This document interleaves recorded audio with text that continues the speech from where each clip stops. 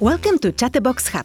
This podcast aims to be your go-to resource for insights, advice and engagement with all things audio and not only. I'm Yulia Stancheva and I will be your host in this episode.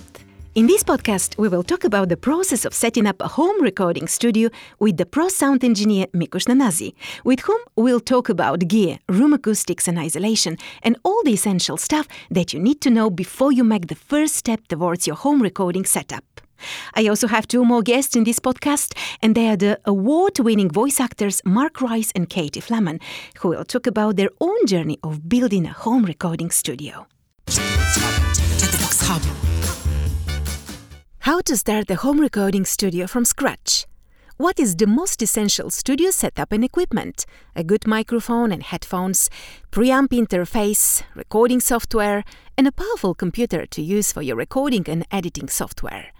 To help me elaborate on all that, I have invited to my virtual studio an awesome sound alchemist, Mikush Nanazi, an Alchemy Post and Chatterbox Voice's very own sound engineer. Chatterbox Hub. When choosing the best microphone, what do you have to take into consideration?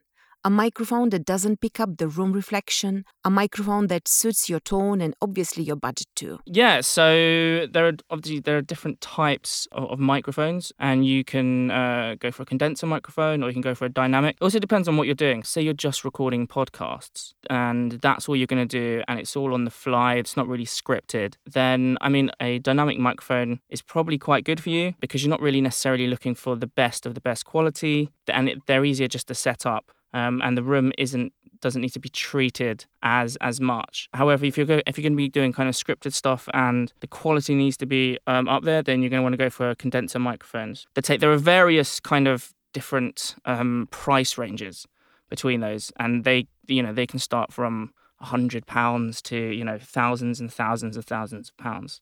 However, I do think when choosing a microphone, there are diminishing returns on how much you spend. And I usually find that around £1,000 is probably where you kind of can stop, because the returns that you get after paying that sort of money is that it's not worth it.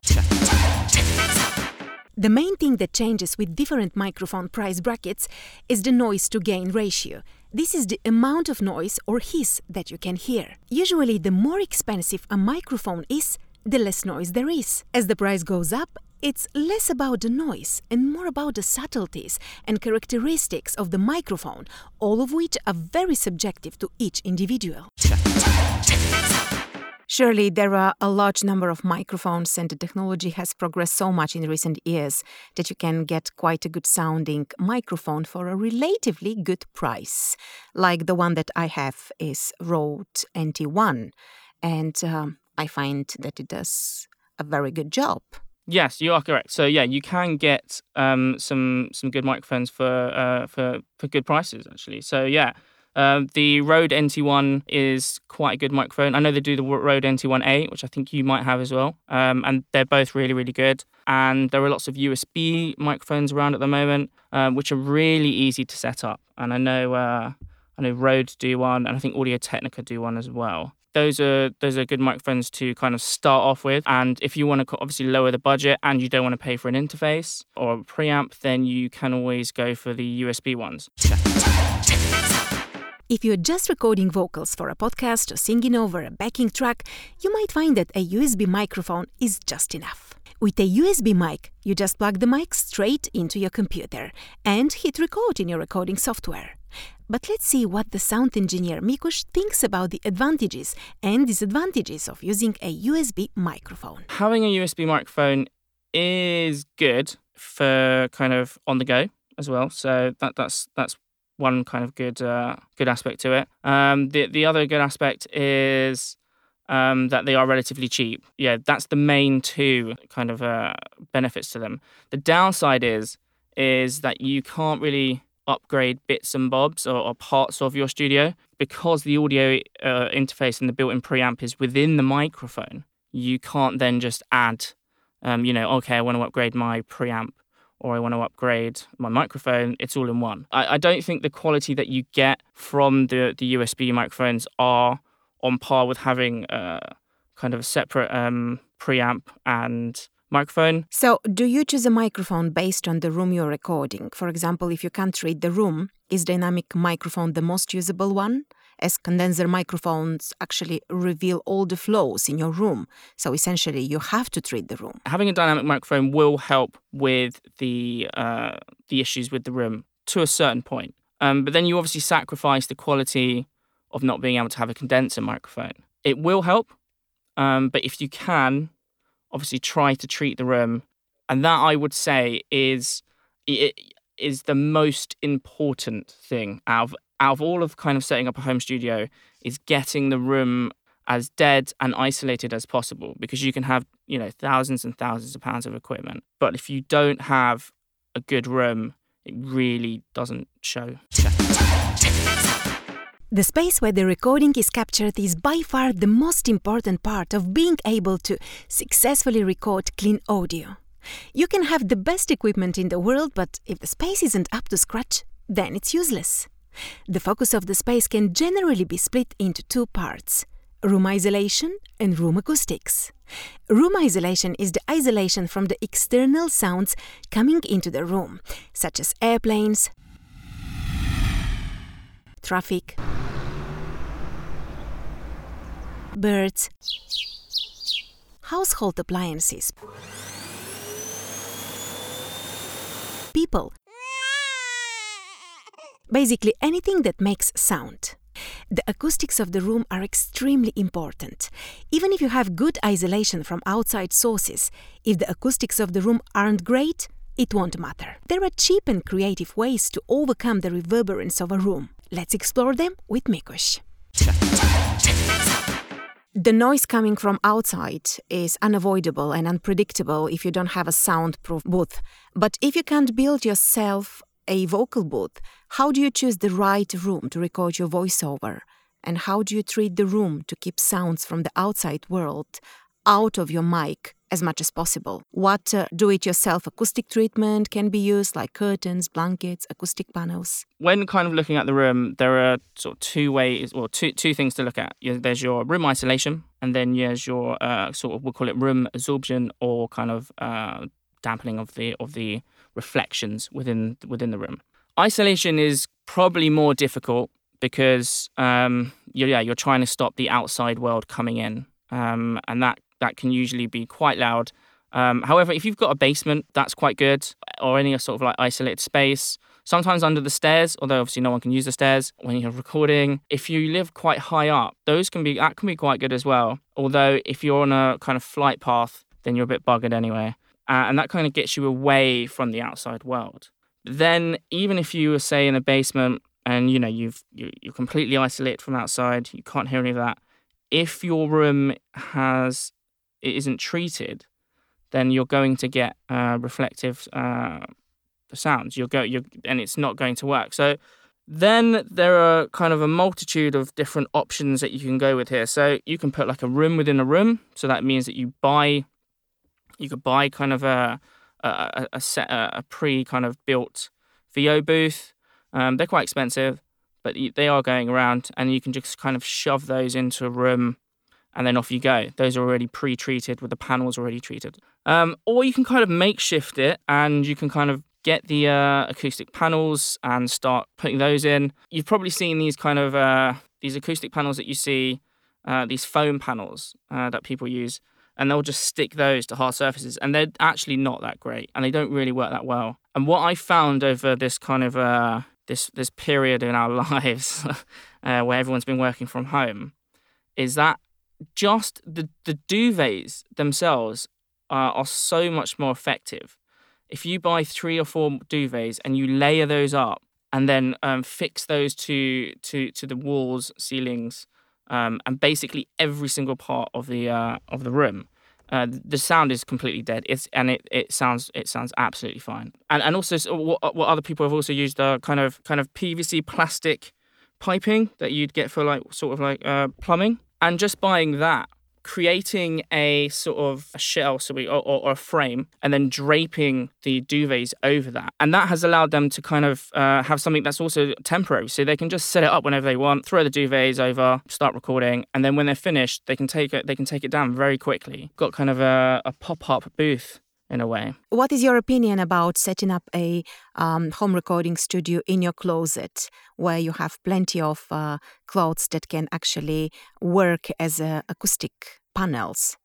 Yeah, it works. We've had great results. We've also had bad results as well, and that's because some people's cupboards, even though they might have loads of clothes in them, the walls are quite hollow behind, so they will start to reverberate, and you will actually hear a boominess, and that's because it's acting like a drum. So it kind of depends on the walls inside of the cupboard.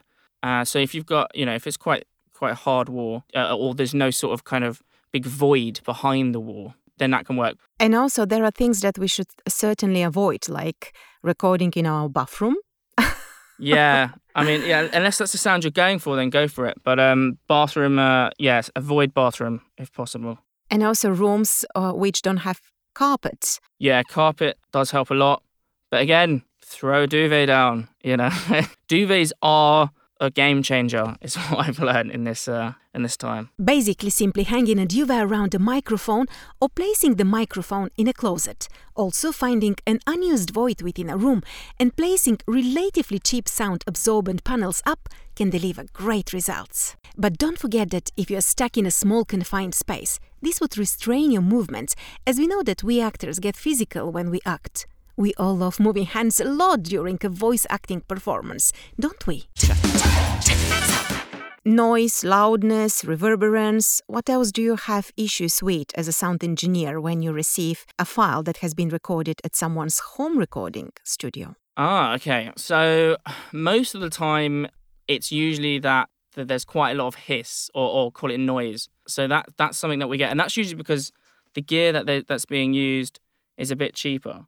And that's sort of a benefit of having more professional gear, is that you'll have less of that noise. But we have tools to remove that noise. So that's something that we deal with.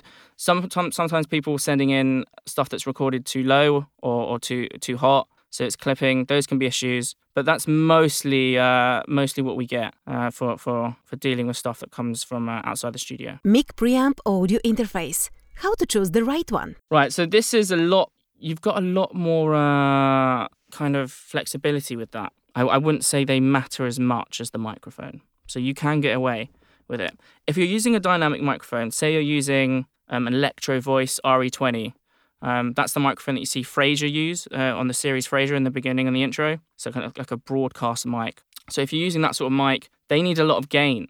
So if you're using a cheaper interface, trying to get that gain out of a dynamic microphone can sometimes be quite difficult. Then having a more expensive, better interface with a better preamp will get you better results. For the condenser stuff, you're pretty much okay, but try to stay away from the more crappy stuff. I know everyone uses the Scarlett sort of like a Solo, and actually they're not bad. They're not bad at all. They're fine, and you can start upgrading. So the stuff that we use here in the studio, we're really big fans of RME. That's kind of our sweet spot in sort of kind of spending money, but not too much. So I know I think RME do like an RME Babyface and an RME UC.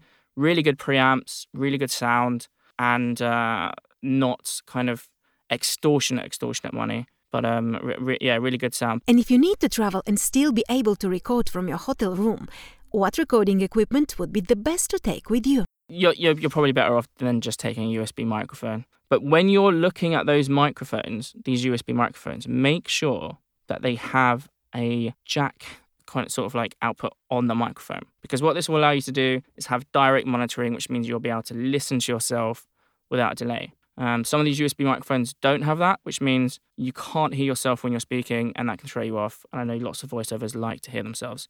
So when going for these USB microphones, make sure that they have direct monitoring on the microphone and that you can put the headphone jack into the microphone. There are many digital audio workstations out there. Pro Tools, Audacity, Adobe Audition.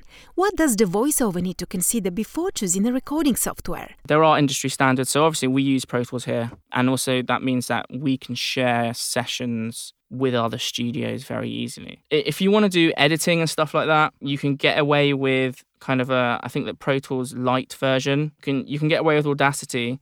Although I know you know yourself, Yulia, that editing on Audacity is a bit of a pain. It is. Yeah, it's not great. I found myself getting frustrated with Audacity. However, if it's just going to be a thing here and there, and you're just going to send the audio off for someone else to edit, Audacity's fine. But yeah, if you're going to be doing complex edits, I'd kind of move away from that and look at some other DAWs. If you're going to work with Picture and you're going to do that yourself, then make sure that your DAW handles Picture. And I can't think of any that don't other than Audacity. But if you're looking to be able to share your sessions with studios, then having Pro Tools is quite a good thing because you can just send a session to them. Back in the old days, there was only one way to connect studios remotely, and that was using ISDN. Things have changed dramatically in the last 10 years, and now with faster internet speeds, it's relatively easy to connect to a studio. What options of remote recording does Alchemy Post Studio offer to your clients? Right.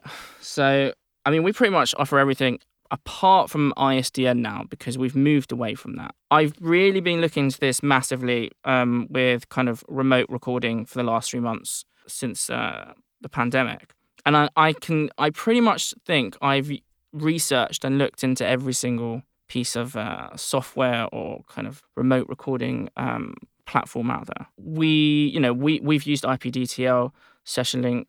There's a ton. We've tried them all, and what we have found is that whenever we are using the browser-based connections, such as SessionLink Pro, Source Connect Now, IPDTL, all of them using the Opus codec, it depends on the day, right, whether or not they work. Because you can do a test with someone and then the next day you go to do the recording and it's all over the place. So something that I would urge voices to use is Source Connect standard and to get that up and running. From the start of this crisis, you have been educating your voice actors about the engineering and what they need to do to work at home, the recording space they are in, and all the sound issues that you as engineers have to deal with in professional recording studios. What are the most common questions and issues actors come back to you with? Most of them kind of say, I'm only getting it recording on one side, and that's usually because they're recording a stereo track and not recording a mono track. So when they export, they get a track on one side, and that's quite common. A common issue. So another one is obviously it's sounding like it's boomy or echoey. That's because they haven't treated the room. So if you haven't treated the area around the mic, then you're going to get that sound. I'm sure that all the actors have been very grateful for your help. Yeah, no, it's been my pleasure helping them out. Yeah, I know it was tough for everyone. We're always here to kind of help. With the pandemic, voiceover artists with home studios are in high demand, and many are doing their first steps in setting up a professional home studio. I talked to 2 different voiceover artists whose broadcast quality home studios have been up and running long before the lockdown happened. I'm sure you will be interested to hear about their journeys of setting up a home studio. First to tell us about his professional home setup is the award-winning voice actor Mark Rice. I think it's interesting, Yulia, what you say, because an awful lot of people who just worked in external studios when the pandemic hit kind of went, oh my God, what do we do now? There is no work. We can't go to studios. And those of us who've been working from pro home studios for 5, 6, 7, 10, 12 years are all going, well, this is what we do 90% of the time. A trip into London to an external studio is a day out for me these days. It's not my core business. So what was your journey of setting up your home recording studio? Okay, so when I moved house and I moved to Bicester in Oxfordshire just over 5 years ago now, I was looking specifically for a place that either had a spare room inside or a kind of chalet, shed, garage, extra room that I could convert on the outside. And I was lucky enough to find this house, which had already like a Scandinavian style chalet, if you like, that was already kitted out because the people beforehand had used it as their office. So it already had the internet, it already had electricity, it already had phone points already built in here and some soundproofing as well. So the actual building I didn't have to do very much to at all. It was a question of move it in. But I did have a specific sound booth built. And it took a while, to be honest, Julia. It took a while of research of various different carpenters. And I put a kind of thing out on the internet, on Facebook, saying, does anybody know anyone? And I, fortunately, a colleague of mine who I'd worked with at Bid TV, his dad was a carpenter and they had made several booths for people. So they came and measured up and built me a bespoke booth, which was great. My first generation of it, though, I had various different soundproofing tiles and everything, but I was getting a bit of reflection because I hadn't put boom reflectors into the corners. And as soon as I did that, and as soon as I changed some of the tiles so that they weren't all the same, actually the sound quality became much, much better. I'm going to zoom you on 3 years there because I was very happy with the sound. My clients were happy with the sound, but there was something still missing at that point. And it was an external compressor, if you like. I put in a DBX 286S on the advice of several people, and suddenly I'm much happier with the sound. It's a much more rounded sound, and clients seem very happy with it. Fantastic. Do you mind to tell us what microphone you have decided to use for your voice recording sessions?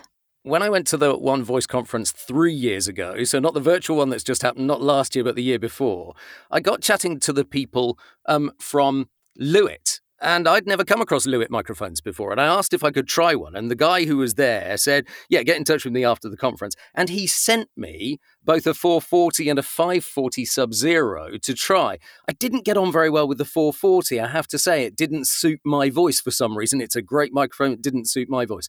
The 540, LCT 540 Sub-Zero, for me, works really well. And I think I get quite a nice rounded sound from it. And that's what we're talking through today. Katie Flemon is another award-winning voice artist whose professional recording setup at home has been in active use long before the pandemic.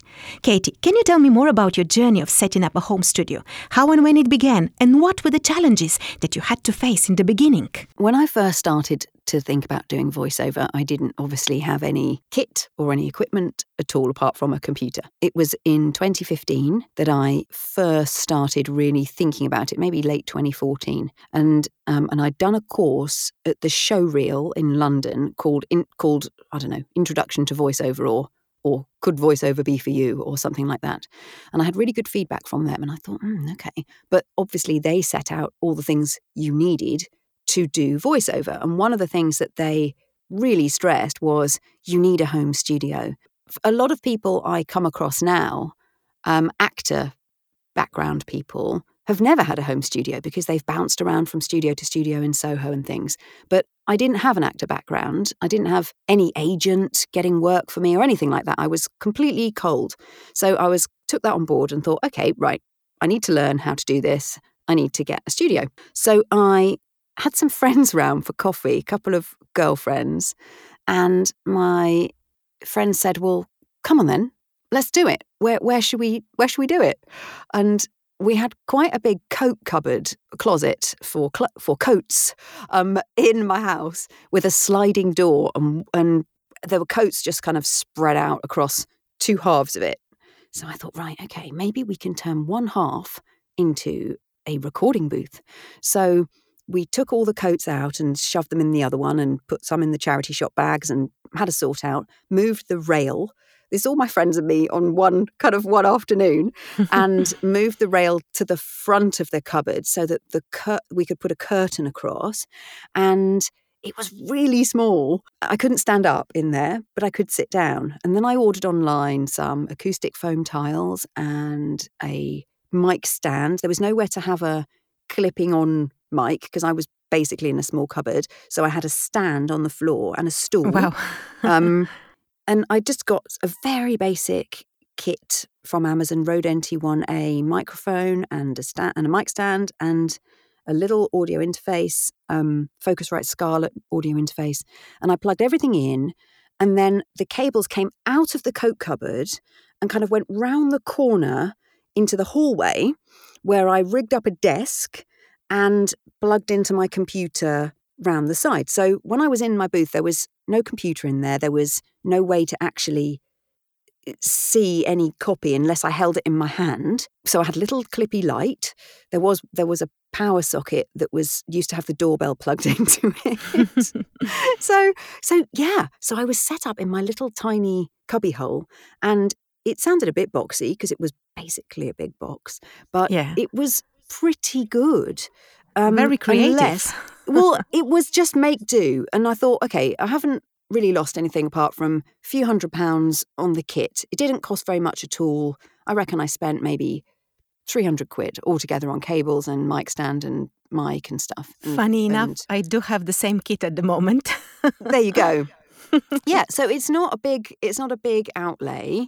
And I just thought, okay, I might as well give it a try because I had nothing to lose. I wasn't working at the time. I was doing lots of charity work. My children were small. I'll just see how it goes. And as long as nobody went in the kitchen, went upstairs, flushed the toilet, ran a tap, turned the dishwasher on, did any vacuuming, it was completely fine. So I did a lot of recording late at night and early in the morning to start with. But my husband was obviously at work. The kids were at school and preschool then. No, actually school. They were both at school by then. So that was my first studio, and I used it. And later on, you did the upgrade. Yes. So we had a building that was outside of our house that was quite dilapidated. The person who used to live in our house he was a scientist, and it was his lab.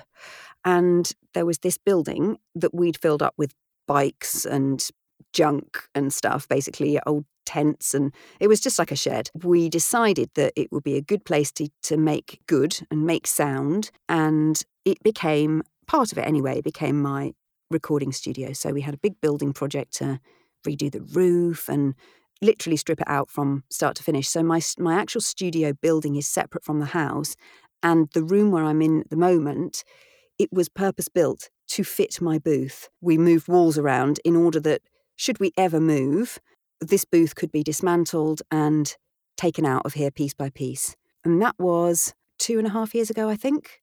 It's an Esmono sound booth that was installed by Studio Spares. I'm not a DIY person, and neither is my husband. And so some booths you can get ready-made, but you have to put them together.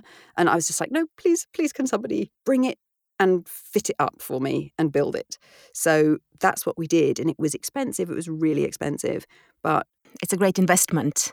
It really is. It really, really is, because you can have the best microphone in the world, but I could not have functioned from my coat cupboard during the lockdown because that's where my family were. And I was using the Wi-Fi.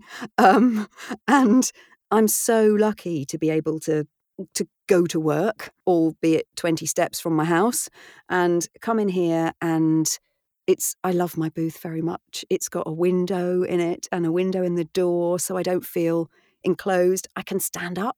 I can wave my arms around. It's just been a tremendously good investment. Yeah. Is recording from home going to replace entirely the work that can be done in other professional recording studios? I don't think so, because recording remotely from home can be an isolating and lonely experience compared to when you go to studio and work with clients, producers, sound engineers, agents. The energy is different. Yeah. And I think that's actually why a lot of clients still prefer to have me in a studio with them. And I completely get that, particularly if it's a video game or an animation or something. They want you there. They want to see your face. They want to interact with you on the very, very fundamental level, rather than with the barrier. Even though technology is incredible, what we can now do, it's sometimes you just need to be there in the room. Feel that atmosphere. However convenient and practical it is to have a home recording setup, especially now, working in a professional recording studio is an experience that can achieve results far beyond that of our home setups. And let's not forget about the sound engineers. This part should not be overlooked, as professional engineers not only know the room and gear, but have skill sets that we, the voice artists, not always possess. And don't forget that they also speed things up. Before we wrap it up, I have one last question to ask one of Chatterbox Voice's managing directors, Camilla Laxton. Why home recording studios will never replace the conventional audio recording studios? And how Alchemy Pulse Studios can help their clients? Great questions, Julia. Here in London, UK, there were historically 2 clubs of voice artists. The ones who would be booked through agencies and attend sessions in recording studios downtown, and the voice artists who would mainly work from their home studios. COVID-19 has effectively merged these 2 practices. Here at Chatterbox Voices, our studios, Alchemy Post, are quite spacious, and we have managed to keep them open with stringent measures in place and with clients and producers and directors attending the sessions remotely. During lockdown, we have reached out to our clients with tech support, and our brilliant sound engineers have managed to find great workarounds so that we can offer remote solutions such as podcast recordings. And at the same time, our engineers have worked very hard to offer technical support to our voice artists to help them get professional home setups in place. And we have also started new working relationships with other professional voices in territory who are experienced and equipped with home studios. So in a way, COVID-19 has enabled us to connect across borders globally in a way we weren't able to do before. Now, moving forward, I believe the new normal will be a bit of both. Whereas there seems to have been a general acceptance of audio quality that is not perfect during lockdown, judging by some of the radio ads being played out at the moment, it gets tiring on the ear in the long run. So I therefore think the world will want to move back to audio quality of the highest caliber, whether this is recorded at a home studio or a conventional sound recording studio. For all audio productions, the creative process is key, and so is human interaction. Whereas it's possible to achieve this process to some degree, I would say, in a home studio, with directors and producers attending remotely, I would argue that professional sound recording studios, such as ours, would always be the best arena for this creative process. Being able to work together in a creative setting, feeding off the energy, makes the artistic process so much more organic. And after months of social distancing, we are all so hungry for that human connection. And when we interact with people, it really shows in the voice. There is a genuine immediacy and authenticity in the voice that will connect with audience on a whole different level. And another real bonus is, of course, that with an engineer and a producer or director in the control room, the voice artist doesn't need to self-direct, self-produce and self-engineer. The voice artist can simply enjoy bringing the written text to life in their own unique way. So to conclude, I would argue that whereas home studio recordings offer a great additional value to the audio production process, they will never replace the professional audio recording studios, such as ours here at Chatterbox Voices. Chatterbox Hub. I hope this podcast gave you more insight and inspiration into how to set up your home recording studio. My full chat with Mark Rice and Katie Flaman will be available to listen to in the next upcoming episodes of this podcast.